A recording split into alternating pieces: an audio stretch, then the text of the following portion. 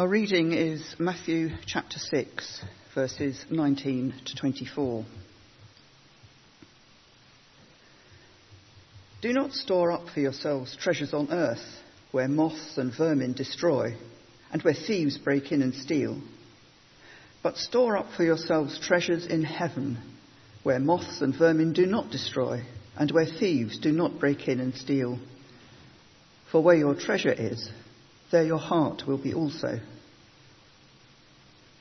The eye is the lamp of the body. If your eyes are healthy, your whole body will be full of light. But if your eyes are unhealthy, your whole body will be full of darkness. If then the light within you is darkness, how great is that darkness? No one can serve two masters.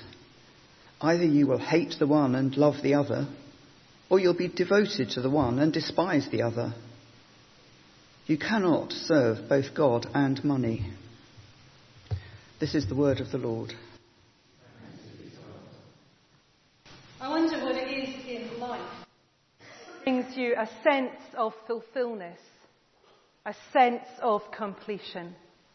I wonder what really matters to you in life. When things are tough, suddenly we get a new perspective on life, don't we? The things that we thought mattered don't seem to matter nearly as much when you're going through a difficult time. I've been journeying with a friend who has been ill over the last few weeks, had a difficult diagnosis. It's actually turned out to be better than it might have been. But when you get difficult news of your health, your whole world is turned upside down. And what truly matters is vivid, isn't it? Health is important. Love, family, a sense of peace, a sense of being held by those around you. At that moment, nothing else matters, does it? In those moments when we're really at our most vulnerable, we have a clarity of what is valuable in life. But why is it when we move out of that time and life becomes easy, life becomes comfortable again, we run the risk of losing sight of where our treasure truly is? This is what this passage is talking about, is asking us the question, where is your treasure? Because where your treasure is, your heart will be also. I grew up with, we have envelopes here that we can give our giving to church in an envelope, and I grew up as a child with those, and that verse was on it, where your treasure is, your heart is also. Possibly slightly taking it out of context and using it as a verse to promote giving. But there's something much deeper in what Jesus is saying. We're traveling through a short series about what it means to live transformed lives. We've looked at Transformed Church, and we're spending these weeks leading up to the summer, just another couple of weeks, about thinking what transformed lives look like. Because God promises that He transforms us. And how do we know what that transformation looks like? One place to look is the Sermon on the Mount. And there's some really challenging passages. We've looked at passages before, and it's easy to pick out the really positive ones, and often to avoid the ones that are challenging and difficult. So the week before I went on holiday, we looked at relationships and marriage, something I said we don't often talk about in church. And today it's another thorny issue, money, the things you don't talk about at dinner parties. But actually, Jesus is saying some profound truths here. He is not telling us about the evils of money. He's talking to us about our priorities, our values, and where we find that sense of joy and fullness and being who we truly are. And money is a distraction, or can be, as some of the other issues in the Sermon on the Mount. So it's not about saying that money is evil. It's talking about our hearts, our priorities, our motives, and what we put in life as things of value. We might think, reading this, that Jesus is saying you shouldn't worry about anything on earth because everything is being stored up in heaven. And we read this with our understanding of heaven. And we think of heaven as something future, something that's way up in the sky that we're not quite sure what it looks like, but it's not for now, it's for later. And we might think that actually we need to be very puritanical while we live on earth, because nothing on earth is of value, and we're waiting for our reward in heaven. And we use that phrase, don't we? Someone does a kind deed and you say, oh, you've got your reward in heaven. We might not be paying you just now, but your reward's in heaven. We think of that as something future. But we have to remember that Jesus is talking to people in his time. So we need to understand how they were hearing what Jesus was saying. And to the Jews of Jesus' time, heaven wasn't a future destiny. Heaven was about the presence of God. Heaven was where God dwelt, in the present and in the eternal. And Jesus coming to earth brought something of that experience of heaven, of God's dwelling. Jesus is God, so God is now dwelling on earth. So there is something now of heaven on earth. And so the other phrase that we see throughout the Gospels is the kingdom of God. And again, the kingdom of God isn't a future event, isn't a future place. It is now. So Jesus is saying, how are you living now? Not what's going to happen after you die, but how are you living now?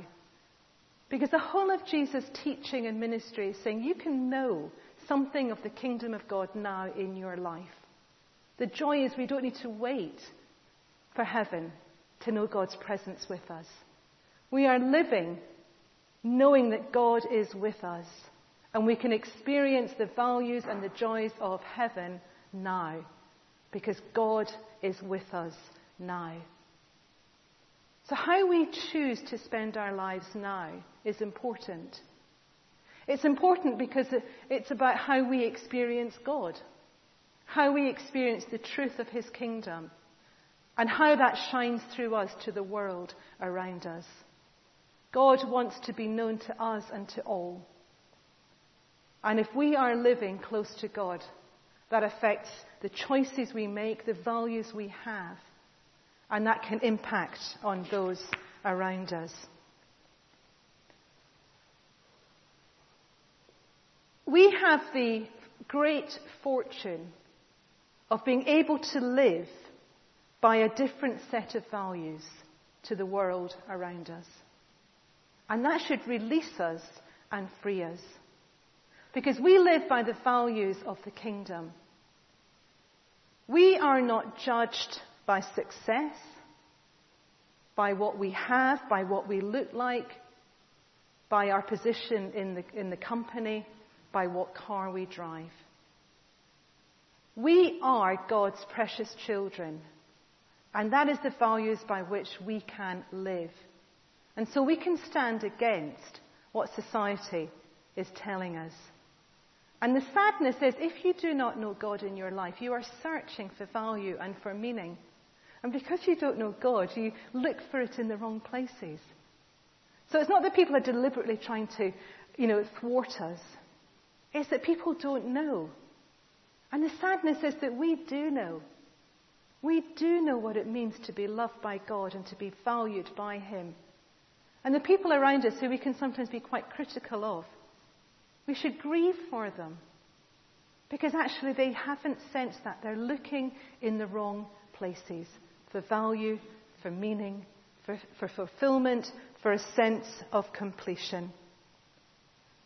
We know Jesus, and that is where we find the depths of who we truly are. And yet we live in this world, and Jesus is very aware of that as he speaks to his friends gathered around him. We live in a world. We may not be of the world. We have all these phrases, don't we? But do we truly actually explore what they mean? We're in the world, but not of it. That makes it very uncomfortable. It's not a pat phrase. It's a challenge. You're in the world, but not of it. We're living in this world with a different set of values. But that doesn't always come easily. Because things are going on around us, and we are human, and we have our own desires. We have our own feelings. And temptation is there. And all Jesus is doing is saying, look, watch, be careful. Be aware. Because once you're aware and alert, you can do something more about it. He said, you cannot serve two masters. You cannot serve God and mammon in the old language. And mammon, with a capital letter, is like a god. When money becomes a god, it is taking the place of God. And that is what Jesus is saying. You will not find completion and fulfillment in these other things. You will only find it in God. But we live in a world full of temptation. So what can we do about it? In this passage, there are two organs referred to, the heart and the eye. And in the heart, we have our desires. What we really want goes on within our heart. And the temptation can go on with our eyes. So we have to guard both. If we start with the heart, it's good sometimes to be really honest with ourselves, to search our hearts and to seek where our desires truly are. And it's not just what would I like or what would I want, but where am I placing value? And I know that I struggle with this for issues about who I am. So it's not that I lie awake thinking, oh, I'd really like to have this, this, this, and this. It's that there's something going on within me about who I am, about my very being, that I think will be made better by what I have. So if I'm feeling rough, if I'm feeling a bit sorry for myself, I think that going shopping is going to make me feel a whole lot better. And I justify it in my head, oh, you deserve it. You've had a really rough week. It's your day off, your husband's still working. What are you going to do? Guildford High Street. And it's so tantalizing, isn't it? And because I'm feeling bad about myself, I'm looking for something to make me feel better. This isn't about wanting that, whatever it is. This is about something that's much deeper. This is about who I am. And actually buying another jumper isn't going to change who I am or how I feel about myself. But in the moment, that is the message that takes place. Maybe I want to fit in a little bit more. Maybe I'm in a group of friends or a group of colleagues at work, and there's a sense in which everybody else is doing things. If you've had children, they come home and say, everybody's doing this, Mum. You explore it, and actually it's not everybody, it's one person. But you feel that everybody is having 5 holidays a year. Everybody is buying the latest car. And you're the only one who isn't. And what is going on is the feeling of, I don't fit in. I don't feel I belong. And something, a thing, that's money, isn't it? It's things, will make me feel better about myself. We're not supposed to fit in. That's the challenge of life on earth as a Christian. It's meant to be uncomfortable, and we're not supposed to fit in. So we need to be honest about what's actually going on in our hearts. Where do I place my sense of value and success? Is it in my exam results? Is it in the job I have? All of these questions are really difficult because they cut to the very core of who we are. But Jesus is saying you do not need to live by these values. You live by my values. You are loved and cherished. You are my child.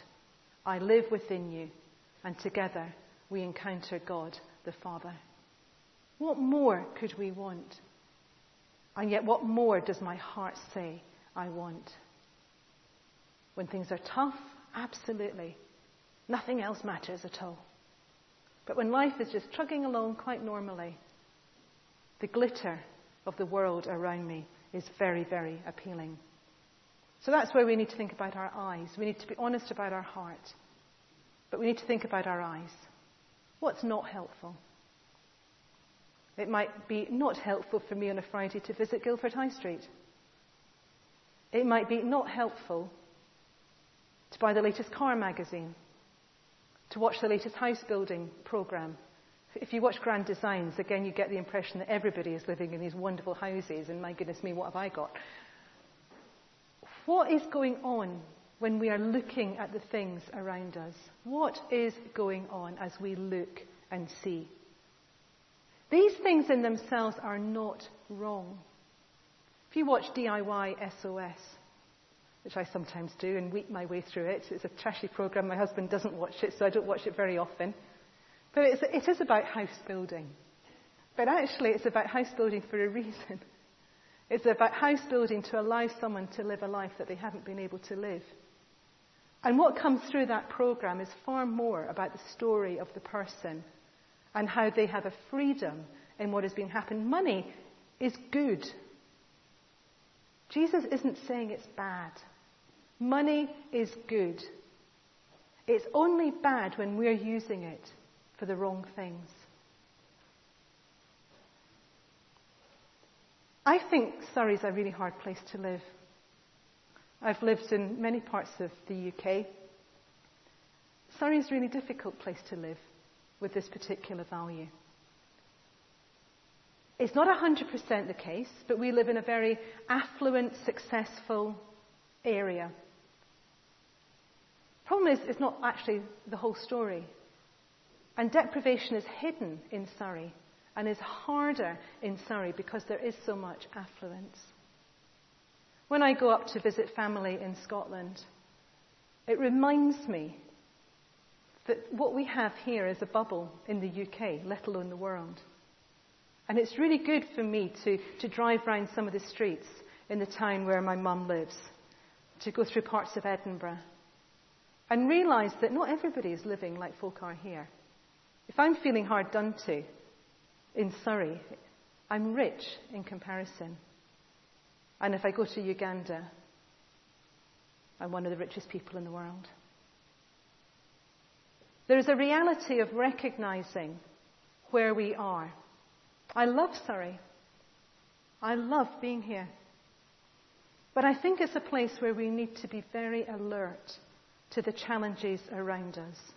And you probably think I'm being very critical, very judgmental, but I want to be real. Because I think this passage is a difficult passage for us here. Because of where we live.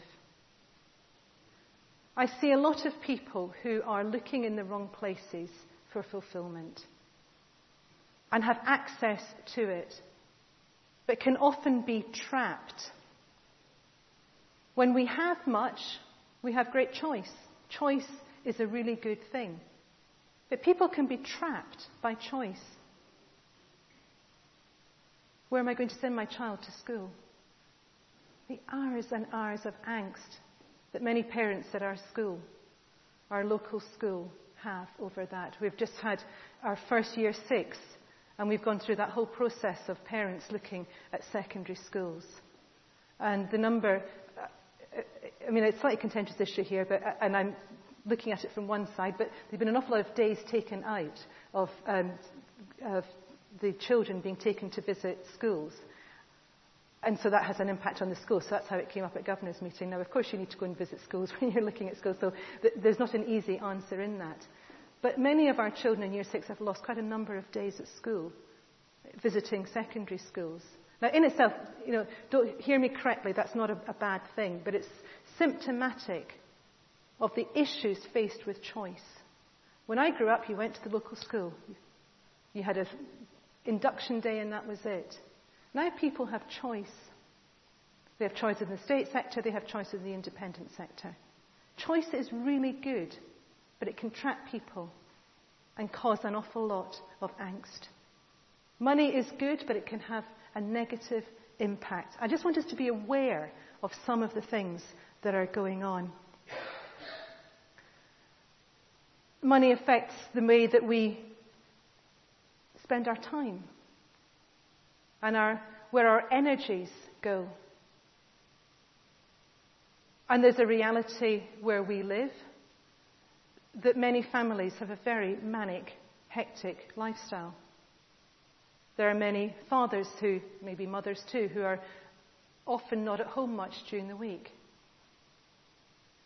That is the reality of some of the working lifestyles that we face around here.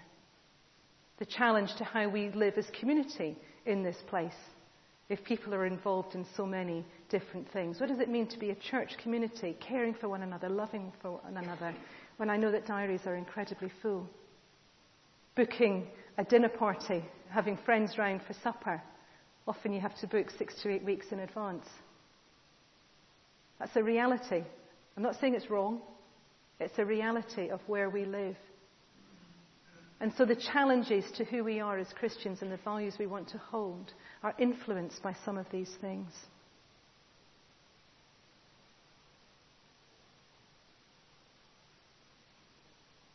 Jesus is saying not that money is wrong. And I think the church has got this wrong in the past. We've made people feel that we shouldn't have money. What Jesus is saying is be careful. Use what you have well and be responsible. Because money used well is good. And we have a responsibility to think about that. To think about how much we give away as well as how much we spend. To think about, are we using some of this to replace what Jesus should be doing in our life? Am I actually not feeling so close to Jesus because there's too many other things in the way? I've used this image before, but there's a sense in which if we come with open hands, when we have nothing, when we're in that terrible, horrendous situation and have nothing, we come with empty hands and we encounter God in an amazing way. But once we start filling our hands up with things again, whatever those things might be, it's harder for God to have space within our lives.